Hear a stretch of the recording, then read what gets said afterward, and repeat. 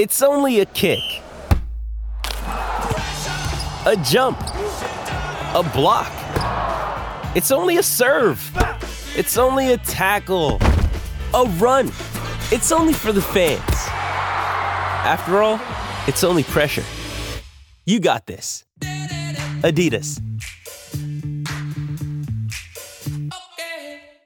Matt Leppard joins us. Matty, firstly, mate, how are you? Good, Tobes. I'm pumped, mate. It's a busy time of year for Trots. There's a lot of meetings going on today, and then obviously we've got the Inter-Dominion heats tonight. Mate, we might just, if you can, just run through your tips, sort of Darren Carroll style, I suppose. Name and number, and we'll get through them. We'll get a break, and then we'll have a quick chat. We'll have a bit more time to talk about the Inter-Dominion tonight at Albion Park. Yep. So I'll whiz through some bets I've had at 4 different venues. So Shepparton race 1, number 6, Tick a Lock to win. Yep. Shepparton race 8, number 8, Speedy Lover to win. And Shepparton race 9, number 9, Beryl's Grin. I backed it each way at $8 this morning. It's into about $3.70, so it's probably too short to back each way now, but just monitor the market to see if it does drift back out late. So say $5.50, $6, you'd be happy. I think that would still be very reasonable if you're able to get that, because then you could back it each way and at worst break even if it runs the place. Yeah. Yep, beautiful. So if we go to Menangle race 4, number 6, Night Walker to win. Yep. And Menangle race 6, number 6, Emma's Boy to win. If we go over to Albion Park, I'll leave the Inter-Dominion races at the moment. We'll come back to them. But race 9, number 2, Leith and Burn to win. And then if we go to Northam over in WA, race 6, number 9, Beach Captain to win. 6x9 Beach Captain to win. All right, well, I had time to write them down, so hopefully everyone else did. We'll podcast that up, so you'll be able to grab that off the podcast.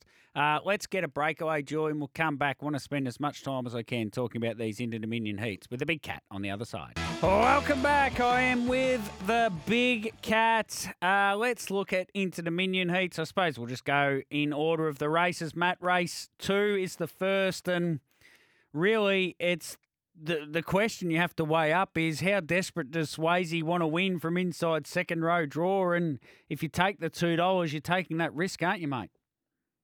Yeah, so there's 5 heats tonight, 3 for the Pacers, 2 for the Trotters. I've had bets into 4 of the 5 races already. Oh, wow, Race 2 is the only one of the heats tonight that I haven't had a bet into, but we can still chat about it because it's a pretty interesting heat. So Pete Said So draws 1, Speak the Truth draws 2. I'm not sure whether Pete Said So will want to lead or whether he'll be happy to take the trail, but the question mark here is out wider, Deus Ex is very, very fast, and they may be desperate to try and get across to the pegs to then hand up, because that's their only chance of earning decent points. If they end up off the pegs, then it's pretty much series over for them. So there could be a bit of heat here early between numbers 1, 2, and 4. Swayze, I read in an article online that Cameron Hart says he's going to stay on the pegs early and then push through and try and get off. Now, Miracle Moose, who's drawn directly to his outside 2 on the back row, he will restrain at the start and duck straight to the pegs. Yeah. So, therefore, there's a big opening just after the start for Swayze and Cameron Hart to pop straight off. So, as awkward as the draw looks on paper, I think it actually might pan out pretty good, because numbers 1 and 2 will run the gate. Number 9 will ease back and duck to the pegs, so Cameron Hart shouldn't have any issue getting off the pegs. Most of Swayze's wins since he's been with Jason Grimson have been leading. I don't know if he'll be finding the lead tonight, because if Speak the Truth manages to find the front at any stage, I think they'll be pretty keen to try and hold with it, given that it only ran 7th on the first night of heats, which means it needs some big points tonight, and this is its chance to try and actually win a heat. So I think at best Swayze probably has to breeze, and therefore I don't think we need to be diving into the even money. I think he might drift a little bit, and I don't really want to back him tonight. He has won off the pegs from the breeze at Menangle first up this preparation, but tonight this race is a bit more of a watch race as far as Swayze goes for me. If Pete Said So gets out to around sort of $1.70, $1.80 a place, I could probably entertain it as a place bet. Alrighty, the second heat of the Pacers is very interesting to me. I think Black Sedance is as good a chance as Turn It Up here to win or run a place. He He sprint laned and beat Turn It Up earlier this year in the Wandai Mate. He's 23 and 330. He looked like the overs of the night to me. How'd you see the second heat? I think Better Eclipse is an absolute moral here. I thought he was the best bet of the night there tonight. He was in beast mode first up in Queensland on Friday night in the heat. Went to the breeze and did it very easily home in 26.5. I think there could be a speed burn here early between Turn It Up and Narano. Generally, Turn It Up in this grade hands up to the first one there. So given that he's already ran third in a heat, if he runs another placing tonight, he's well on track to get into the final. So he may be happy to let Narano slide across at the start here and just hand up to him. I think Better Eclipse will then go to the breeze mid-race, and I think he can outstay Narano. Narano's more of a speed horse. He doesn't have a heap of bottom, but he's very fast. And I think if Better Eclipse can get to the breeze comfortably enough, then he can do what he did on Friday night and just be too good from the breeze again. So they bet 240 early in the week. He's into 185 now, and I thought he was a super bet for Greg Sugars and Jess Tubbs. The third heat of the Pacers, you say you've had a bet into this race. Now, this is intriguing because sure you haven't backed Leap to Fame, so then you must have backed something to place. I had, yeah. So our money rocks last night. The tab were betting $1.75 the place, which I thought was an absolutely outstanding bet. And I had a fair crack at it at the 175. So there's no 175 now, but if you do shop around, there is still $1.70 sitting around if you search far and wide. So the $1.30 at the tab at the moment seems quite short, but if you shop around, there is still $1.70 and $1.60 around. So this horse is absolutely flying. He was super in his first round of heat on Friday night, coming from near the rear and running fifth. I think he's going at least as good as Spirit of St. Louis. He's just not a glamorous, sexy style of horse like Spirit of St. Louis is, who's obviously been running in all the big races. So therefore, I think that's the reason why Spirit of St. Louis is shorter. But I think our money rocks should be shorter in the market than Spirit of St. Louis because he does have good gate speed. He may be able to hold out Spirit of St. Louis at the start. And then Leap to Fame will pop around at some stage and probably just work to the front regardless of who leads early. So whether our money rocks ends up behind Spirit of St. Louis and therefore possibly three back on the pegs once Leap to Fame comes around, or if our money rocks holds Spirit of St. Louis and then hands up to Leap to Fame, he's going to be leaders back or three pegs, and from there hard to miss a place. So the $1.75 they were betting was an absolute gift, and if you can get any sort of $1.60 or better, then I think it's still a really good place bet for those out there who want to play. Very good. That's race 4, number 1, our money rocks. So that's the 3 paces, 2 trotters, heats left to go. Queen Elida, $1.40. You'd be pretty brave to back her at $1.40 off getting beaten in the first round of heats.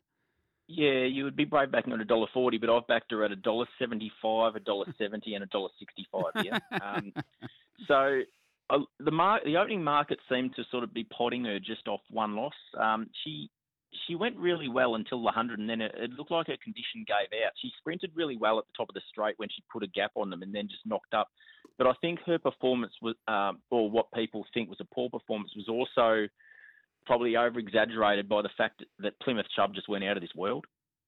If you take Plymouth Chubb out of the race, then you look at the race in isolation without him there, then she still wins quite comfortably, and you'd be saying she'd be $1.20 here. Yeah.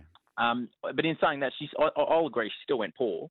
But you sort of got to question how much that Bendigo run took out of her, where they ran a scintillating lead time and then Just Believe went around and poured it on. They went 155 over the middle trip, which smashed the track record. So it was a tough run on Queen Elida, and then she's had to travel up off the back of a gut buster. So maybe she was just a little bit flat first up, and I expect her to improve tonight. And as long as she can roll to the top, then if she doesn't win tonight after leading, then clearly they have issues.